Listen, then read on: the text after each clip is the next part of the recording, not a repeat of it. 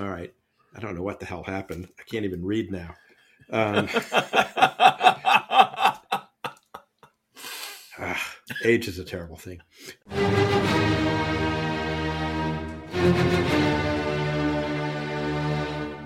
Welcome to Shield of the Republic, a podcast sponsored by the Bulwark and the Miller Center of Public Affairs at the University of Virginia, and dedicated to the proposition articulated by Walter Lippmann during World War II that a strong and balanced foreign policy is the essential shield of our democratic republic. I'm Eric Edelman, counselor at the Center for Strategic and Budgetary Assessments, a Bulwark contributor, and a non-resident fellow at the Miller Center. And I am joined by my partner, Elliot Cohen, the Robert E. Osgood Professor of Strategy at the Johns Hopkins School of Advanced International Studies and the Arleigh Burke Chair in Strategy at the Center for Security and International Studies. Elliot, welcome back. Well, thank you. It's good to be back. I feel a little bit guilty, Eric, as you have privately pointed out to me. I'm flitting around the world a lot, and so I am abandoning you periodically to run Shield of the Republic all on your own. I have to say, you seem to be doing a fairly competent job of it, though. So, well, it's not the same without you. I will tell you that.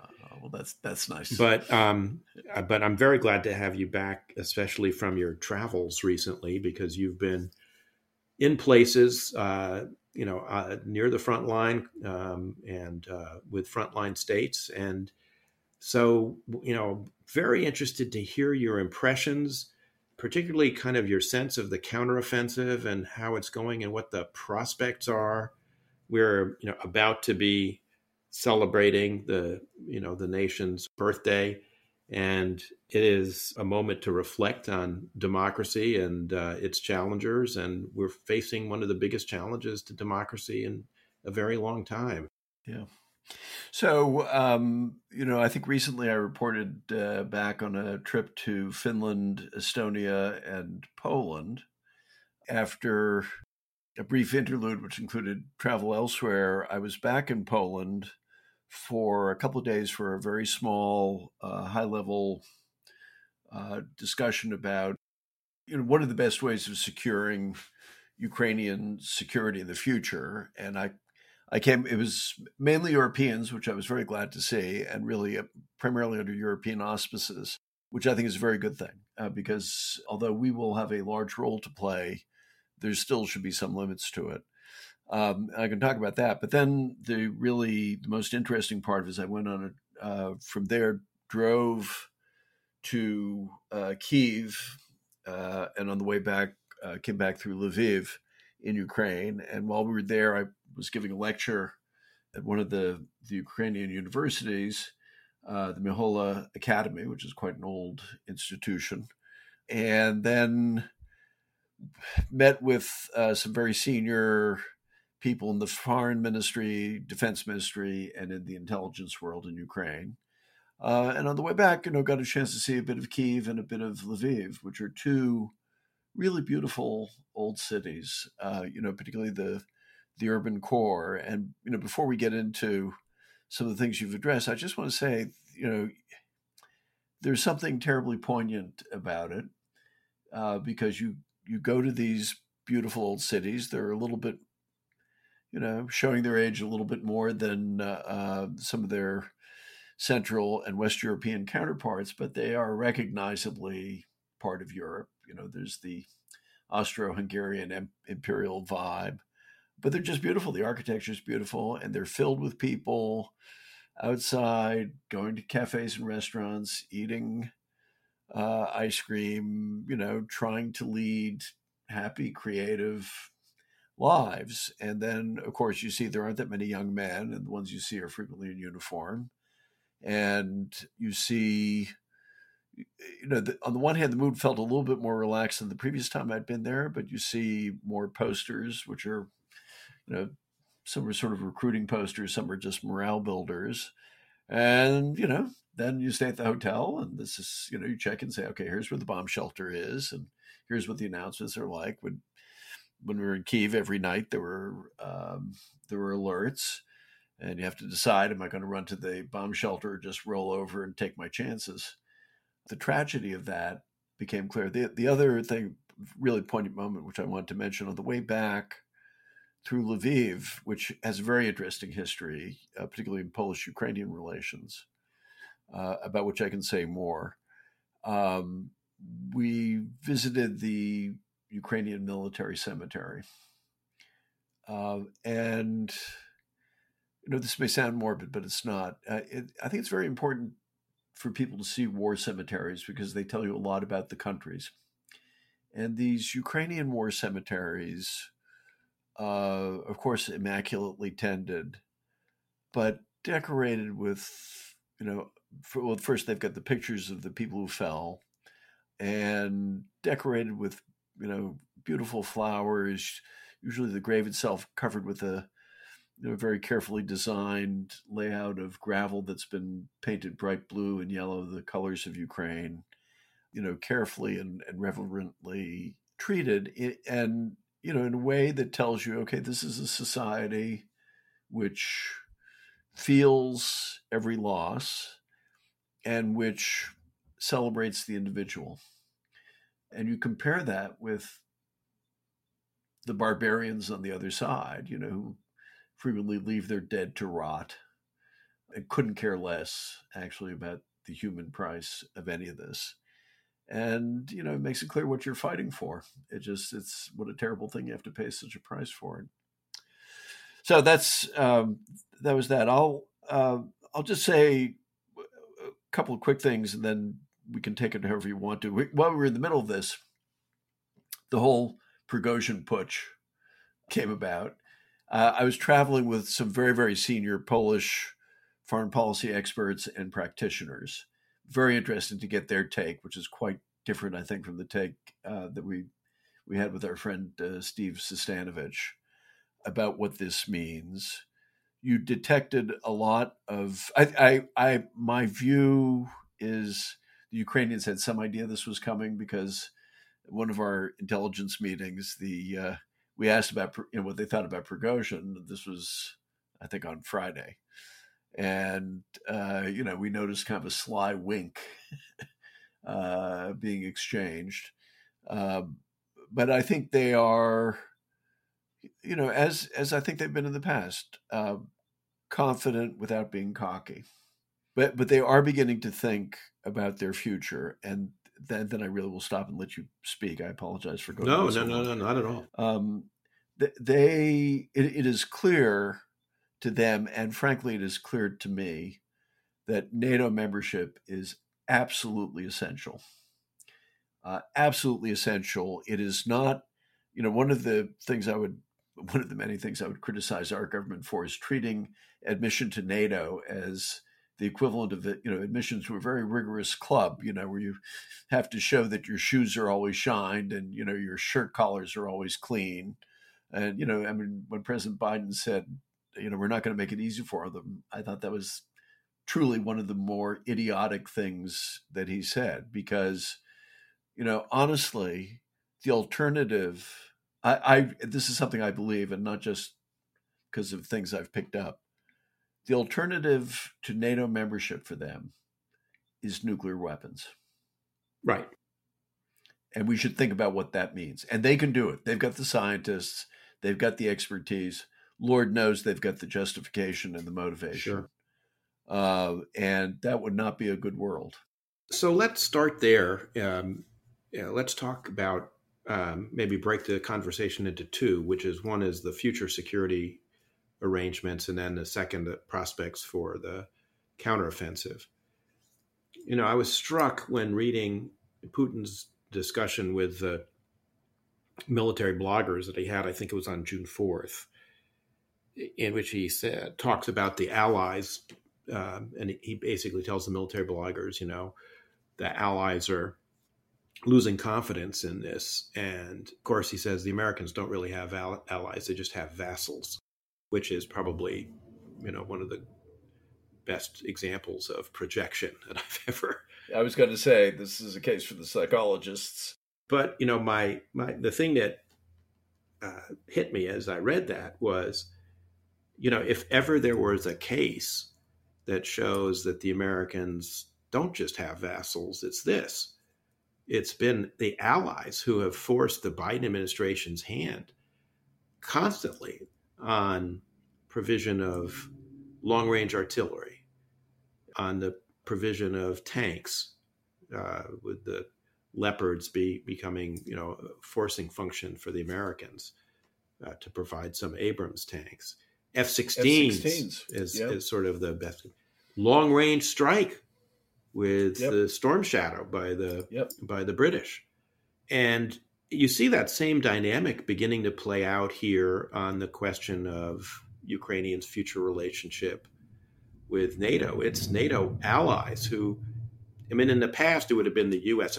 Having been a participant in the early phases of NATO enlargement back in 1996 and 97, and even earlier, it was the U.S. that drove the pace of all this, working closely with other allies, particularly the French and the British and the Germans, but definitely American, conception and lead.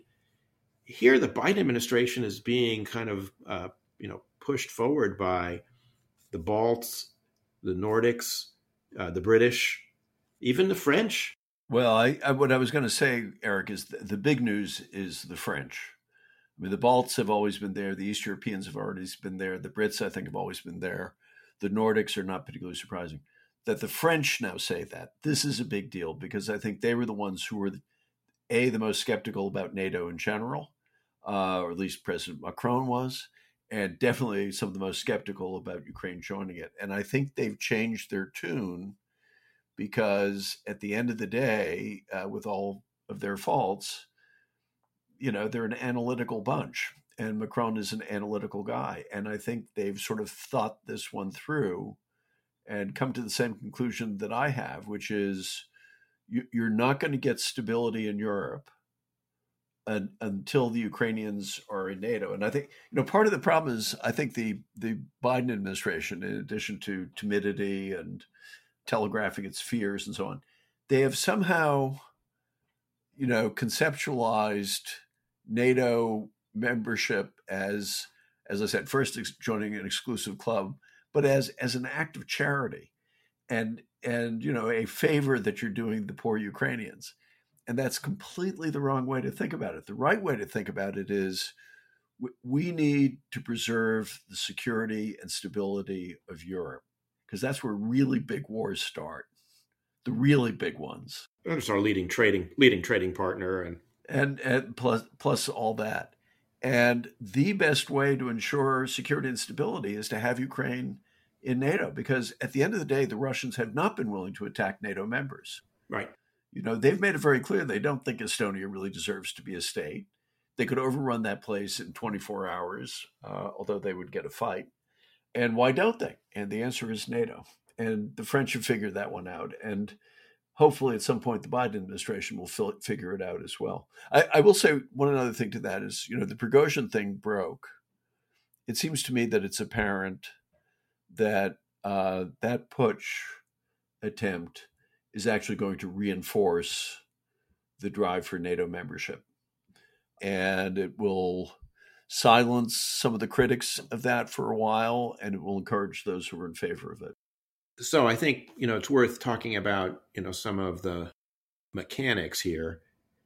First, there's, I think, the backstory, which is that, there's a whole series of things that happened in Ukraine's past that I think give them some special moral as well as strategic consideration. So, and this is something we've talked about in the past on the podcast, which is the Ukrainians in 1994 giving up their claim on the nuclear weapons that were left on Ukrainian territory after the Soviet Union broke up. Now, there were a lot of reasons why it made sense for them to do that, and I was partially involved for part of the discussion before it eventuated in the Budapest memorandum. My successor in my job actually was Steve Pfeiffer, who we've had on the podcast talking about this. But the Ukrainians never really had physical control over the nuclear weapons. they still remained under the control of the Russian strategic rocket forces. The Soviet strategic rocket forces were now resident in the Russian Federation. It would have been extremely expensive for them to actually maintain those weapons. They also were not particularly well suited actually to function as a deterrent against Russia because of the ballistic trajectories. So there were a lot of reasons why it was a card worth playing from their point of view for the economic and political benefits, but not really a claim that was worth vindicating. And I only say that because John Mearsheimer at the time advocated nuclear weapons for Ukraine and has argued subsequently that if only we'd followed his advice, none of this, current unpleasantness would have happened. But the point, though, is that the political benefit that they got was assurances from the Russians, the Americans, the Brits, and later the French, that they, would not be threatened with the use of force or nuclear weapons, and that their territorial integrity, including Crimea, would be recognized by the states, and that these were not guarantees. That was a big part of the negotiation, which in U.S. terms has a legally binding quality to it, like the Article 5 guarantee that you get as a member of NATO, or that we have in our mutual security treaties with the Republic of Korea and Japan, and the Philippines and Australia, but that they would be assured that the U.S. would do some. Of course, in 2014, the Obama administration did nothing when this happened. And President Obama has recently been doing interviews with Christian Amanpour, trying to vindicate that position of his, which it seems to me is ludicrous. I mean, it set the stage for Putin to do what he's done, not only in Crimea, but in the Donbass and now in Ukraine as a whole. So the Ukrainians come at this with some understandable concerns that anything less than NATO membership is, in the end of the day, not going to cut it. Now, that does raise a question of, sort of the timing of all this. I mean, they then also had the 2008 episode in which the NATO alliance did not cover itself in a lot of glory at Bucharest when it refused to give membership action plan to Ukraine, but said that it would become a member of NATO, which had it was the kind of worst of both worlds. It was the unintended consequence of which was to inflame Russian opinion, but without providing Ukraine with anything substantive in the way of, greater security. So they're going to come at this understandably, looking for something more serious. Now, the question in my mind is, you don't want to divide the alliance, so you have to find something that can unify the alliance on this point. It seems to me that the NATO Secretary General, has made a pretty good proposal, which is the summit at Vilnius ought to state unequivocally that there's no need for a membership action plan for Ukraine, because Ukraine has now demonstrated it can operate NATO equipment, it can work together with the alliance, it has the will to fight, all the things that you would want. Certainly has met the bar that Montenegro met when it became a member of NATO some years back. So that seems to me to be sort of a no-brainer. And I think the administration is okay with that. It seems, I think. It's not completely clear. But then there's the further question of, what is the time frame in which this is decided, and how do you set that? And it seems to me that there's going to be a summit in Washington next year, which will mark an anniversary of the alliance. I think that's exactly right. It's the 75th anniversary. That's the time to do it. In the interim, I think one of the things that's necessary, well, two things. At first, very important to address the arguments of people who will oppose it. So one argument will be, well, you don't want to admit anybody to NATO whose borders are not recognized.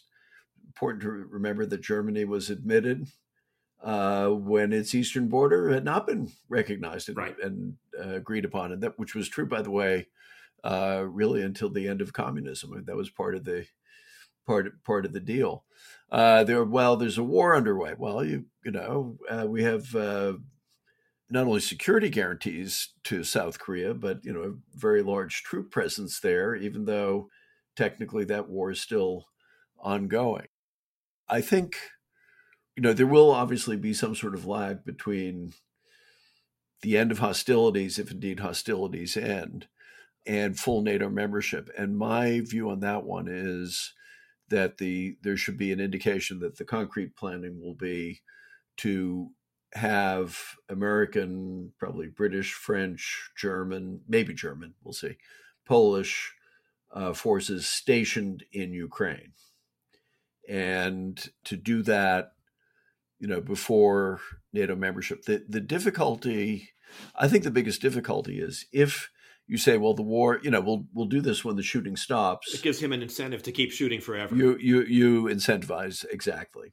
Now, in this respect, I think the Prigozhin thing may actually work to our benefit. As I said, I think this is much, much worse for Putin than some of our friends think. For what it's worth, that's also the Polish view, and I think it's the Ukrainian view as well. And although I don't doubt Putin's sincerity, so to speak, in his belief that, Ukraine is part of Russia, it's a phony state and all that, there's no question in my mind that the preservation of his personal power trumps every other consideration of, ideology or personal gain. And if he gets to the point where he feels the regime is in serious danger again, he is perfectly capable of making up some reason to stop the shooting, saying, we've completed denazification of Ukraine. I mean, in fact, his speaker, Peskov, already said that. Well, he said, we have disarmed Ukraine because now they're using Western weapons. Right. We've destroyed their defense industry, which, by the way, is not true. Yeah, which isn't true. They just put a very, very smart guy in charge Correct. of it, the guy who'd been in charge of the rail system. So, there are ways to deal with it. But, once again, there will be no substitute for American leadership. The key, as I kept on I've told various allies, is not so much to push the United States as to pull the United States. Our basic instincts as a country, I think, are to help Ukraine. The administration will go along with things eventually, as they went along with, tanks, and will go along with F-16s. But you got to just keep on tugging at them to get them over the line. Inter alia, you're saying that Prigozhin episode should help us. I should say that, I have a very simple-minded view of what happened there. And it's guided by the higher naivete, which is bearing in mind that both Prigozhin and Putin are liars. I think in this instance, sort of, we probably should take Prigozhin more or less at his word. I mean, I think what was happening here was, and this is the point you've made in your piece in The Atlantic, if you really want to understand this, you got to understand The Godfather. These are, mafia families. This is all in the spirit of our mentor, the late Alvin Bernstein. These were mafia clans. Shoigu and Gerasimov had about enough of Prigozhin's criticisms of them and his glory, seeking for being the, deliverer of the great victory, the great Pyrrhic victory at Bakhmut. And so they wanted to subordinate, as Steve Sasanovich said when we talked with him about this, the Wagner Group to the Ministry of Defense. I think Prigozhin wasn't sure, because of his, connections to Putin, where Putin really stood on this. And so this was really an effort to sort of flush him out. And he probably was encouraged by some people, perhaps, in the system that, hey, we'll back you if you make a play. And I think, as our friend Phillips O'Brien says, it then got away from him. It was sort of catastrophic success. He probably expected to be opposed at some point, and that there would be a point where he'd stop and there would be a negotiation. He'd extract some concessions. But instead, he found himself approaching the gates of Moscow with 5,000 guys and realized he couldn't take the city. And I think he kind of shocked himself when he realized that he had actually maybe exposed the frailty of the whole regime. And of course, when Putin came out on Saturday morning and accused him of being a traitor, I think that probably brought him up short too. I mean, the fact is that Putin said nothing and was silent all day Friday and over Friday night into Saturday morning. That's my take on this. This is like just, into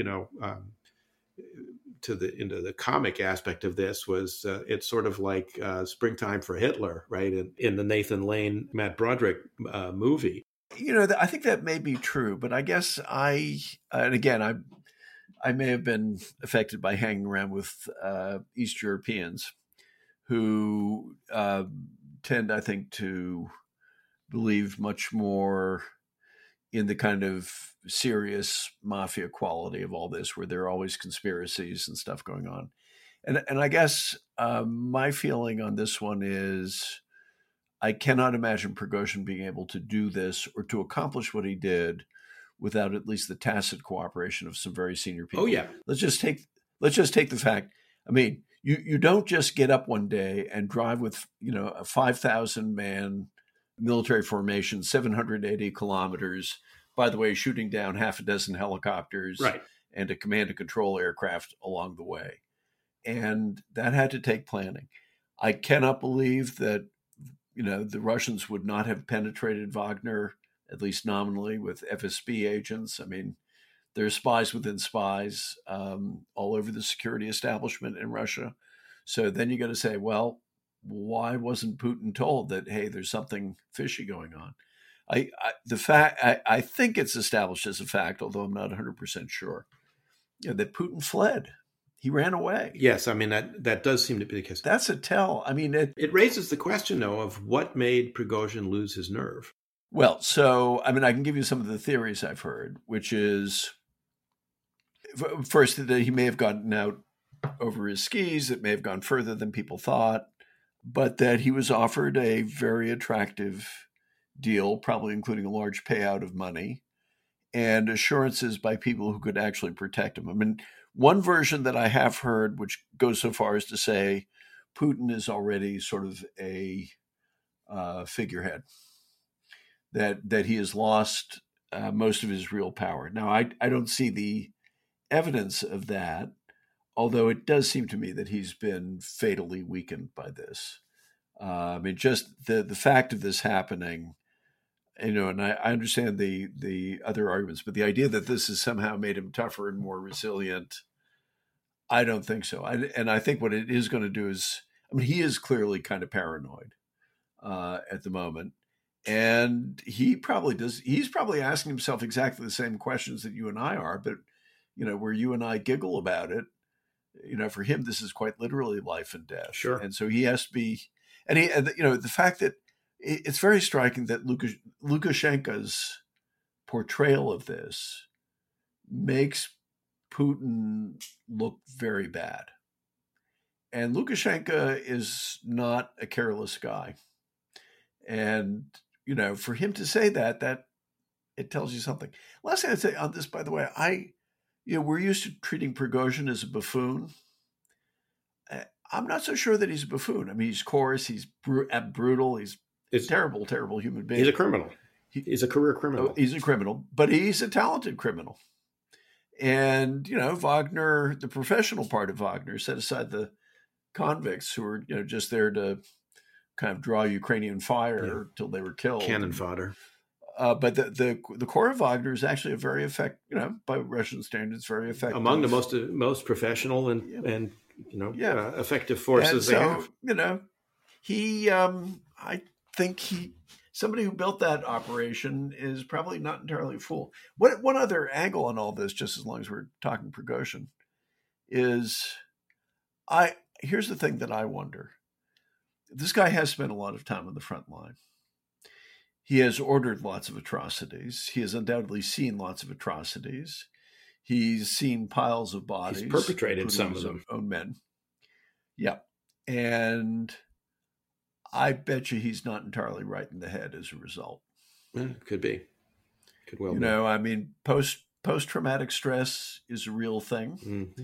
Mm-hmm. I think once somebody gets deeply, deeply into the world of slaughtering other human beings and being slaughtered in return, particularly it's not like he had such a great life before that. 9 years in a Russian jail as kind of being low on the criminal hierarchy.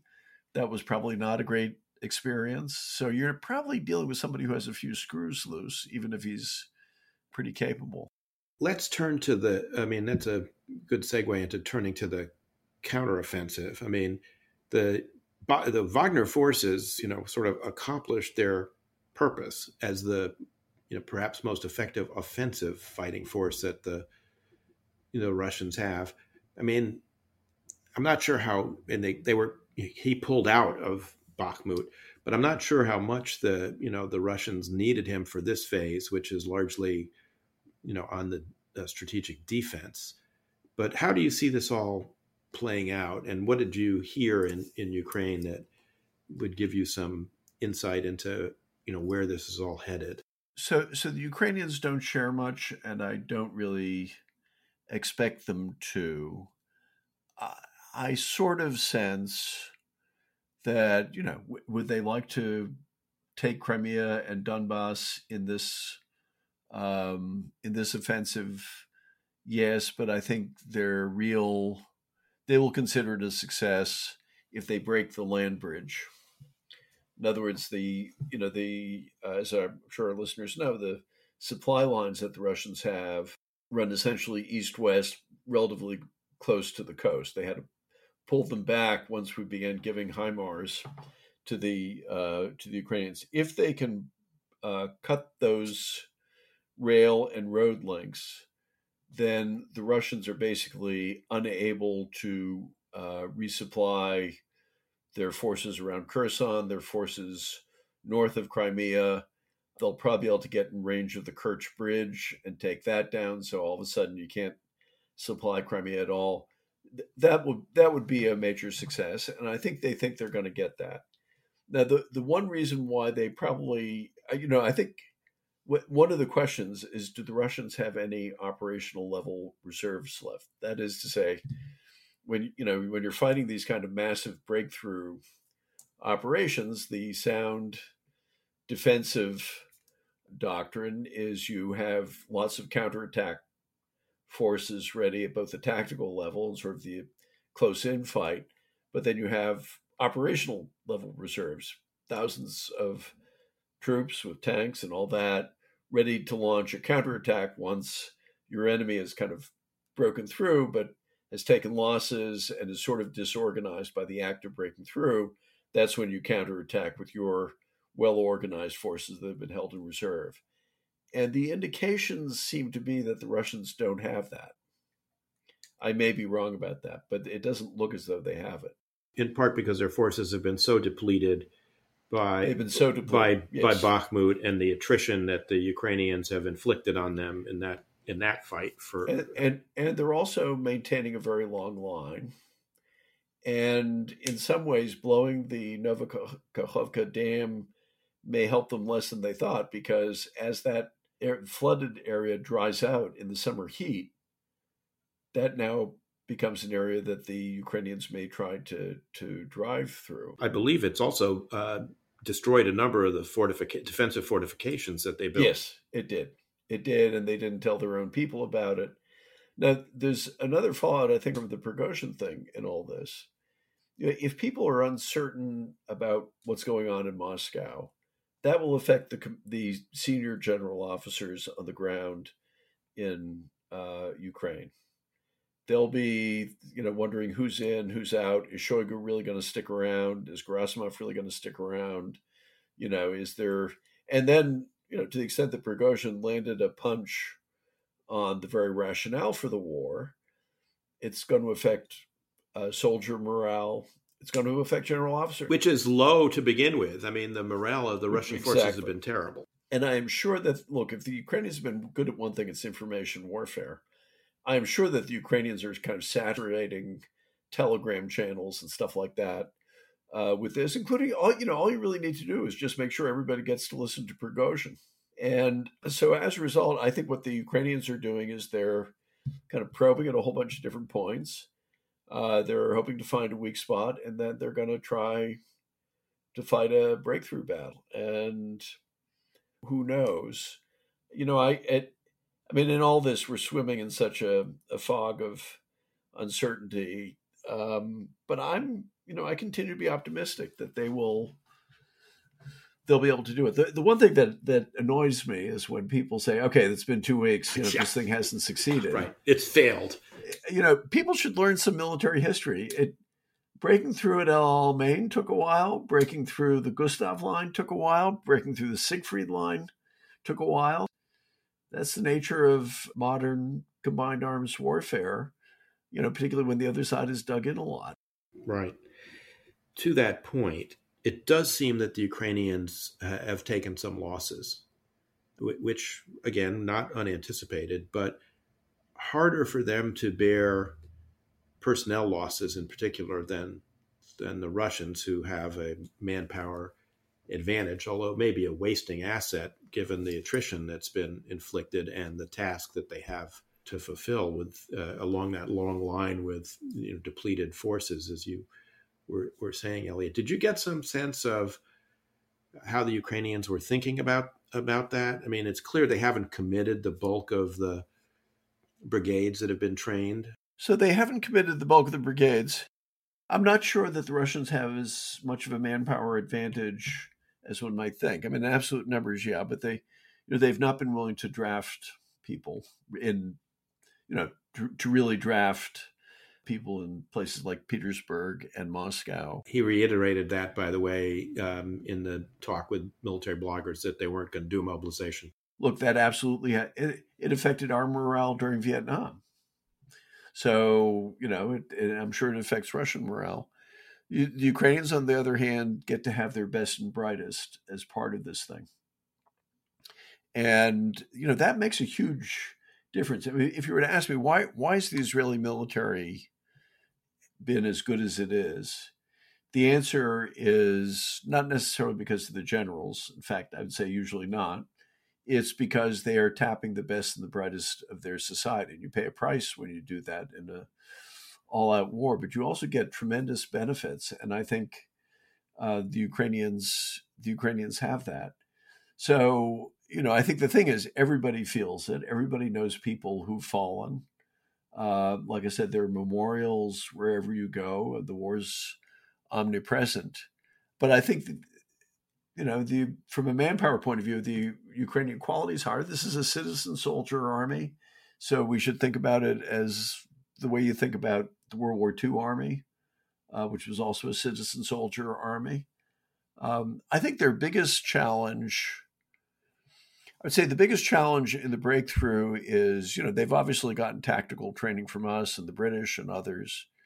The open question is whether they can conduct operational level maneuver. That is to say, when you're talking about an operation which might have tens and tens of thousands of people engaged, which is a complicated and difficult art.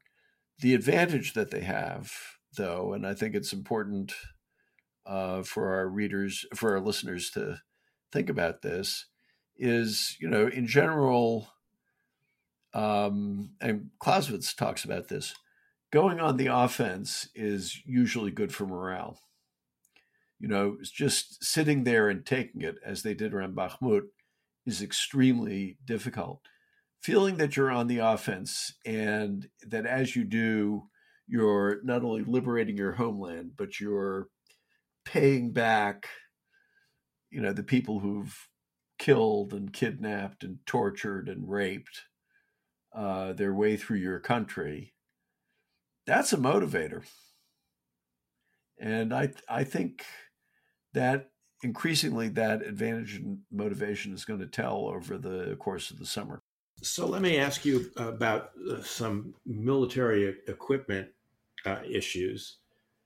One thing that seems to have slowed the Ukrainian advance has been rotary wing aircraft on the part of the Russians, the so-called Alligator helicopters, Ka-52s. We just saw Prigozhin shoot down 6 of them, so it's not like these things can't be taken down.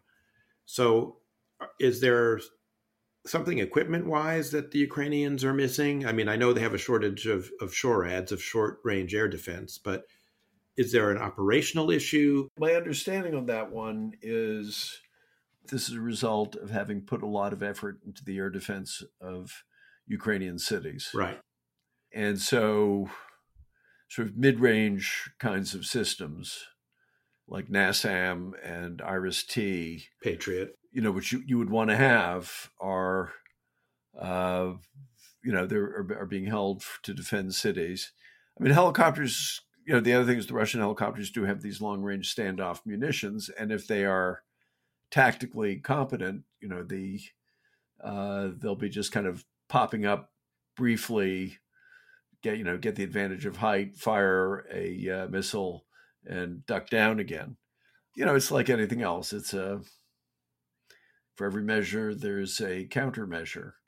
What I think one misconception, though, is, well, the Ukrainians don't have air superiority, so therefore they can't conduct an effective offensive. And this is, I think, one of the ways in which people invoke history in a misleading way. The way to think about that, I would say, is not, it's anachronistic to think of it in terms of, are there fixed-wing airplanes flying over the battlefield? The question is, are the functions of air power being exercised? And if you think, the reconnaissance function of air power, well, a lot of that is done from space now, which didn't exist in World War II, or from drones of various kinds. Precision fires in the enemy's rear areas, well, that's not people dropping bombs anymore. That's HIMARS and long-range artillery and those kinds of systems. And, in between, everybody's got drones. But everybody. And so nobody's going to have the kind of air superiority that you had at D-Day. Now, would it be better if the Iranians had more? Absolutely. Is it a crying shame that we didn't begin the training programs and the equipment programs for F-16s months earlier? 6 months or a year ago? Absolutely. Would it be helpful if you had F-16s up there with long-range air-to-air missiles? Unquestionably. But it's contested airspace, and that's going to be the norm.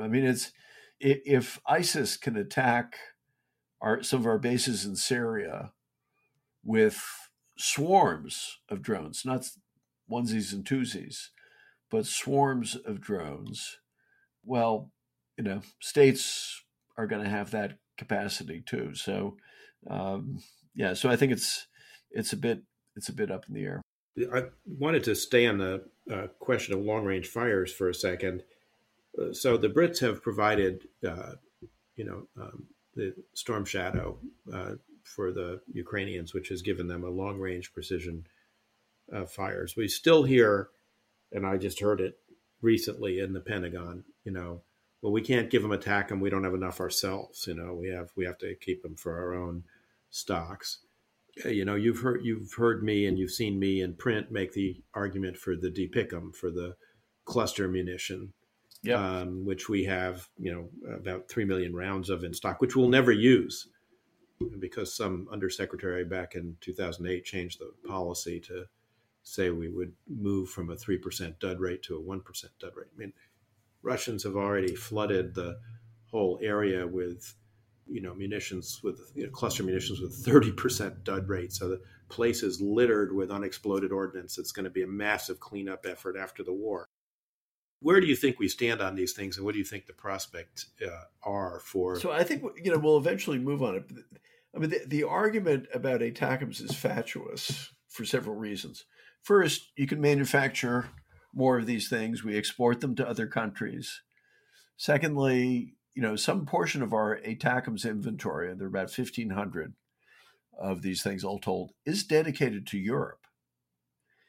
Well, wouldn't it make sense to let the Ukrainians have 30 of them, let's say, in order to defeat the Russians, who were planning on using them against anyway? You have an opportunity to defeat the Russian army, for God's sake, and to make these guys combat ineffective for quite some time to come.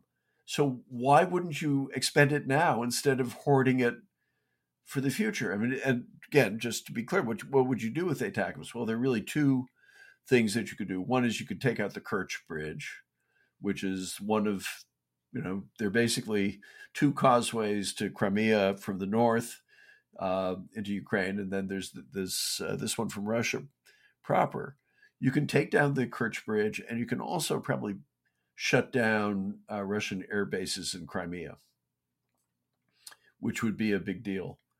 And as you say, I mean, dual purpose improved conventional munitions. So basically, these are cluster munitions which will do a job on vehicles as well as on people. And entrenched fortifications.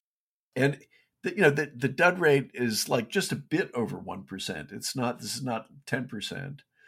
And you would think it's the Ukrainians' country, for goodness sakes. If they're willing to tolerate it, why are we squeamish? And it's just part of the only word I can use is shameful timidity of the administration. It's like they're not taking seriously. Yeah, there's a war going on. And if you decide not to give this to people, lots of Ukrainian young men and women are going to die who don't have to die.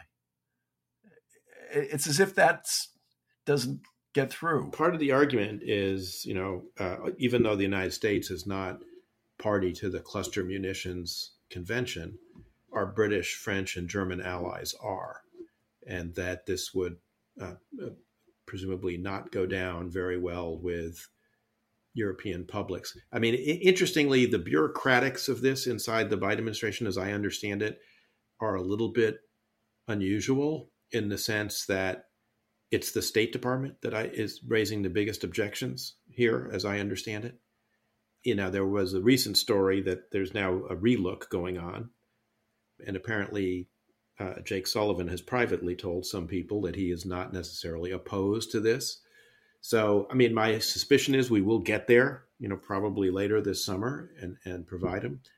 But again, the administration just seems to be constantly kind of a day late and a dollar short. A lot of this, I think, is just bureaucratic stupidity. We have a policy, we cling to it, and then we conjure up. There's a great old piece of military wisdom: do not take counsel of your fears. And that's what they tend to do. And the idea that really British support for Ukraine is going to snap if you use cluster munitions, and presumably along the way say, this is why these are very valuable. These are why these are necessary. I mean, at this point, I really don't think do we really think that European public opinion will kind of spin around after everything that's gone on and said, oh, well, if they're using cluster munitions, then we might as well let the Russians take most of Ukraine. Right. I mean, it's just ridiculous. I couldn't agree. Couldn't agree more. There's a level of absurdity to it that's, if I sound tetchy, it's because, you and I have both heard these arguments so many times, and I've really come to the conclusion it's just a cover for cowardice. I really am, and it comes, and maybe I do feel this particularly keenly after seeing these memorials, and they were everywhere. I mean, I walk into the lecture hall where I'm going to speak, and there's the name of all the recent graduates and faculty who've fallen in this war. I mean, it's ubiquitous. And when we decide to be super scrupulous and super cautious, it means there'll be more names on that wall, of course, and there'll be more beautiful graves. Yep. In places like Lviv. I just have a feeling that the people making those decisions aren't thinking concretely about what that all means. Well, Elliot, I'm going to give you the last word. Anything else you want to add after that peroration? I mean, one of the most interesting things about all this is, for me, has been learning about the history of Polish-Ukrainian relations, which have not always been easy at all. Of course, parts of Ukraine have belonged to Poland, but the recent history, particularly during World War II, is pretty hard. So in next year, 2024, is going to be the anniversary of the Volhynia massacres. This is a set of massacres that happened in 1943, 44, which members of the Ukrainian national movement basically, seeing that how the war was going to end, wanted to drive out Polish populations in what's now Western Ukraine. And it was accompanied with massacres on both sides. I mean, brutal and horrible. And we're talking about not just with guns, but with shovels and scythes. And all that.